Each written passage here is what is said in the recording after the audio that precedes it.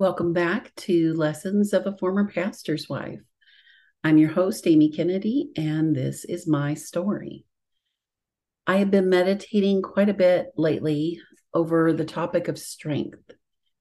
In a former podcast, I told you about my battle with a malignant tumor on my foot that had the unfortunate power to redefine my life. My strength was gone. I was weak from radiation. I had to have two fairly major surgeries, three significant infections for a total of five hospitalizations, and a private situation that almost destroyed me. I reached a point where the only strength I had left was to lift my hand up to God and scream for his deliverance. And he delivered me. It took time for my physical, spiritual, and mental strength to rebuild. And it was not a situation where I was one thing, became ill, got my strength back, and then I was that thing again. No, God took my old life and through more pain than I could have ever imagined that I could possibly survive. He slowly, as I was able to handle it, built my strength up. And today he is developing in me a new life, a life I never expected or even had the guts to pray for.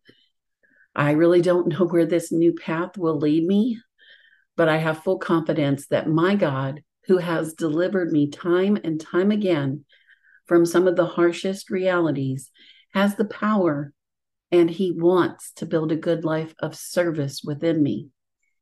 My time on this earth is not finished, and I hold tight to the belief in my new life to come.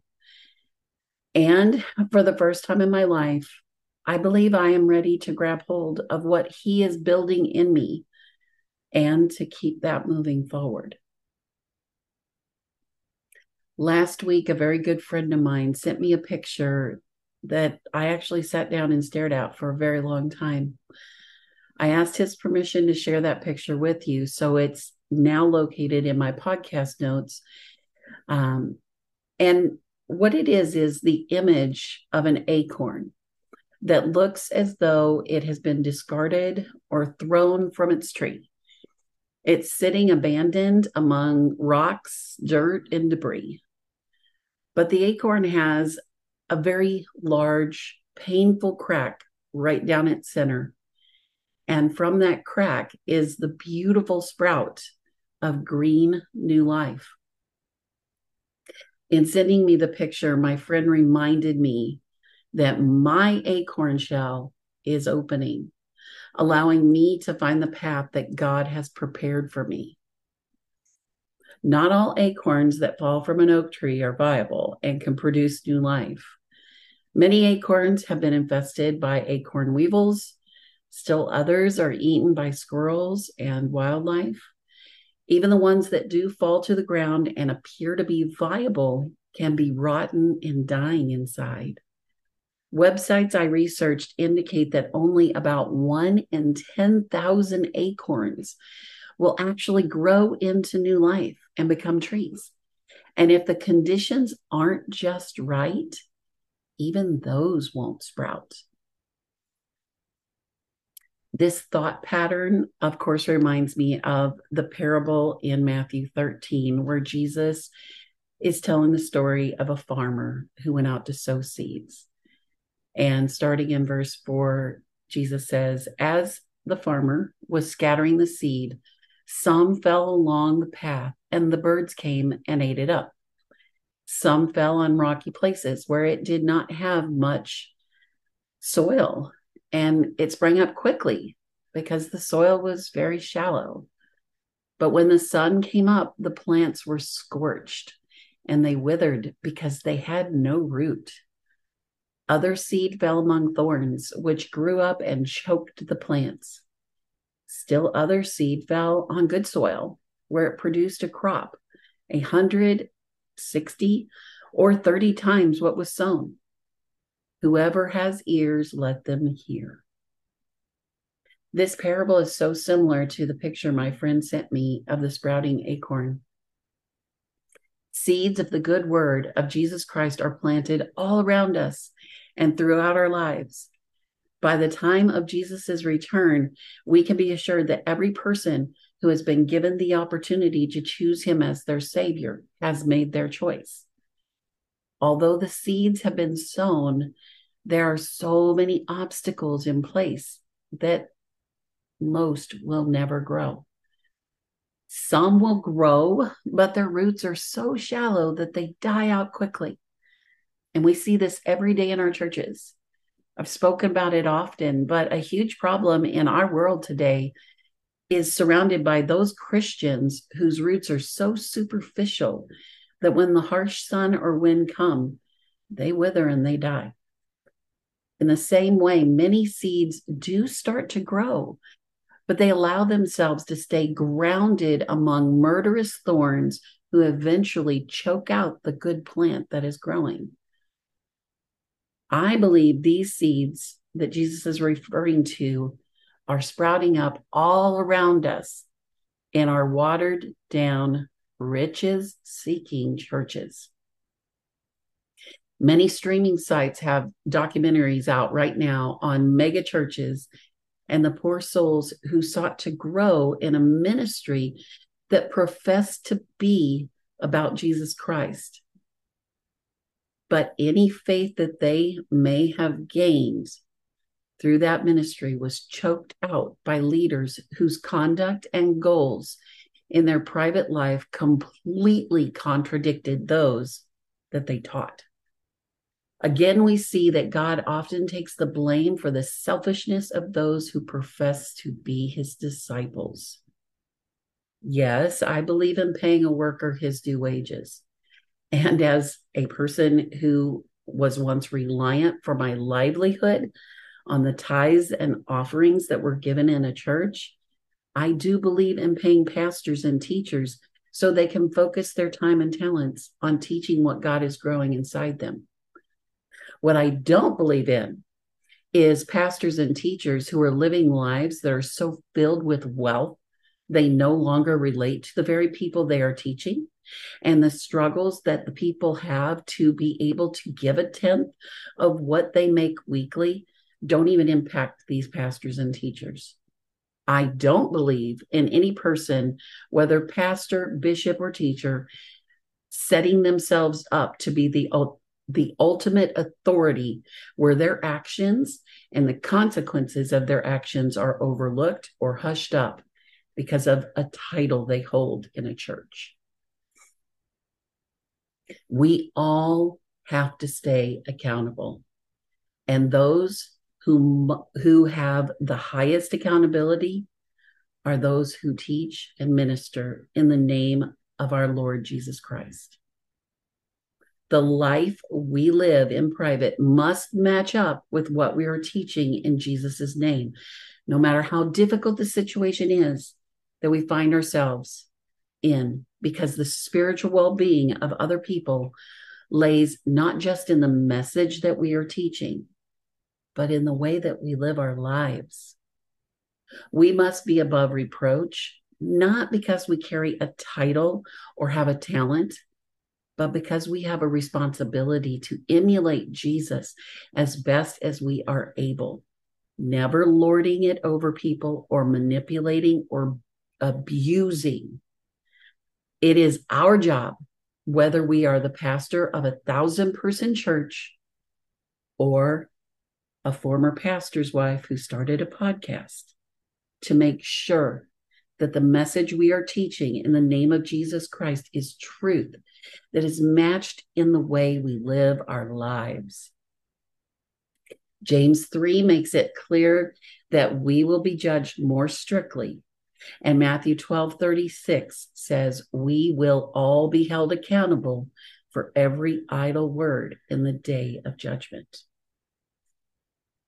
In the parable that I mentioned, we also see Jesus talk about the seed that falls on good ground, and it grows a crop that is 100, 60, or 30 times what was sown. Every seed is thrown, but it is the soil where the seed is thrown that determines if a crop will grow. We are the soil. Our hearts must be fertile and open to receiving the seed. When we encounter selfish or false teachers, it is our responsibility to recognize that the seed that was sown is not the property of the one who sows it. The seed that is sown in our lives is the property of our Lord and Savior, Jesus Christ, for it is the message of his sacrifice for our sins that we may be saved. It is his seed that is pure and true. And even if the person who sowed that seed in your life showed themselves to be unworthy or faulty, the seed is still good and can grow within us a crop that is magnified. So we also may become a farmer who sows seed that will hopefully land on fertile ground. In staring at the image my friend sent me, I can't help but see that crack down the center of the acorn. That crack forever changed the acorn, but it was necessary so the new life could spring forth. Eventually, what was an acorn will be less than a broken shell as the green new life takes over and completely transforms it into a huge oak tree with seeds to be sown. For new life to grow, there has to be pain. There is always pain in losing what we once were. But to become what we are meant to be in God's plan for our lives, we have to allow the husk of the seed to die so the new life can spring up, dig deep roots, and sow seeds. You've probably heard the analogy of a butterfly many, many times, and we were all taught this in school. But I really can't help but remind you that the butterfly who grows to beauty does so in 4 stages. It starts as an egg that hatches into a caterpillar that eats and grows until it forms a chrysalis around itself. The chrysalis or cocoon keeps the caterpillar safe while it goes through metamorphosis.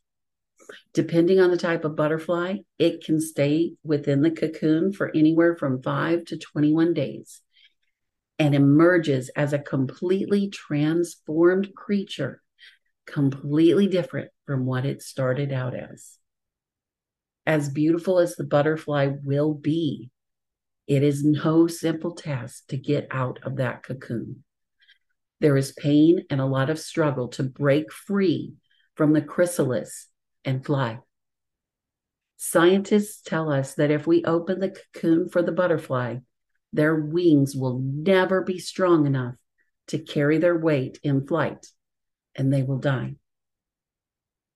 It's in the very pain of the struggle that the butterfly develops strength enough to become who they were born to be.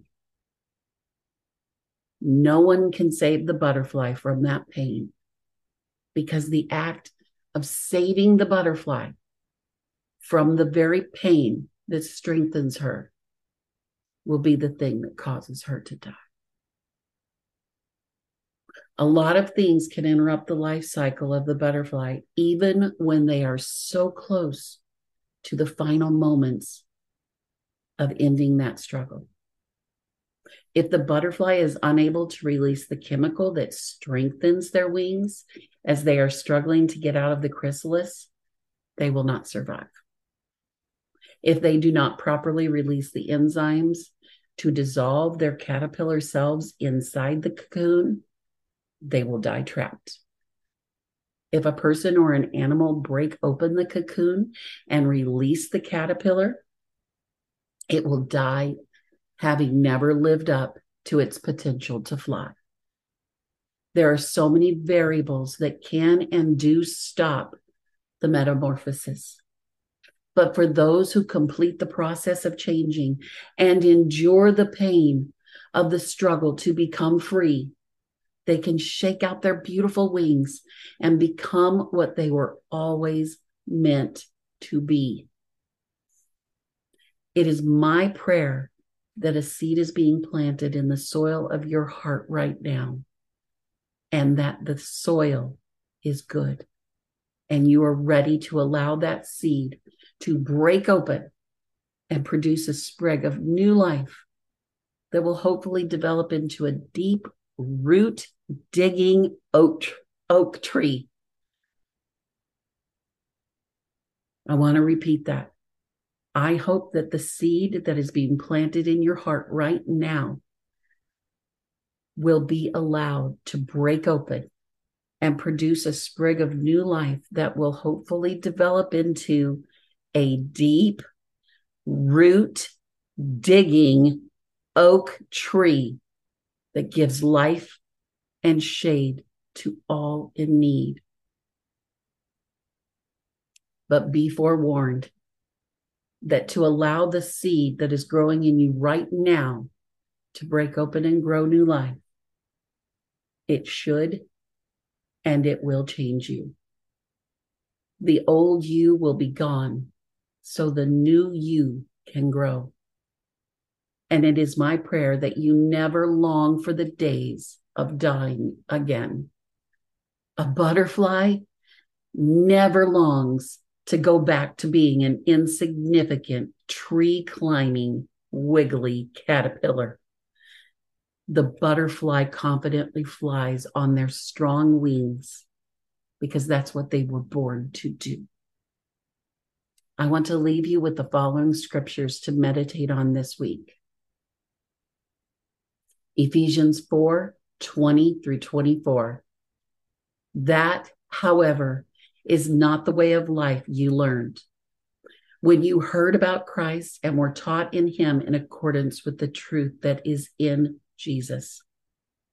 You were taught with regard to your former way of life to put off your old self, which is being corrupted by its deceitful desires, to be made new in the attitude of your minds, and to put on the new self, created to be like God in true righteousness and holiness. And Colossians 3:1-10. Since then, you have been raised with Christ. Set your hearts on things above, where Christ is seated at the right hand of God. Set your minds on things above, not on earthly things, for you died, and your life is now hidden with Christ in God. When Christ, who is your life, appears, then you also will appear with him in glory. Put to death, therefore, whatever belongs to your earthly nature: sexual immorality, impurity, lust, evil desires, and greed, which is idolatry. Because of these, the wrath of God is coming. You used to walk in these ways in the life you once lived. But now you must also rid yourselves of all such things as these: anger, rage, malice, slander, and filthy language from your lips. Do not lie to each other, since you have taken off your old self with its practices and have put on the new self, which is being renewed in knowledge in the image of its creator. Thank you for joining me in my podcast, Lessons of a Former Pastor's Wife. This is my story of pain and growth. I hope you will be willing to share your story with me by emailing me anytime at formerpastorwife@outlook.com. Perhaps one day you will be willing to share your story on my podcast. Many blessings to you all as you allow the seed that has been planted today to grow and become a new life.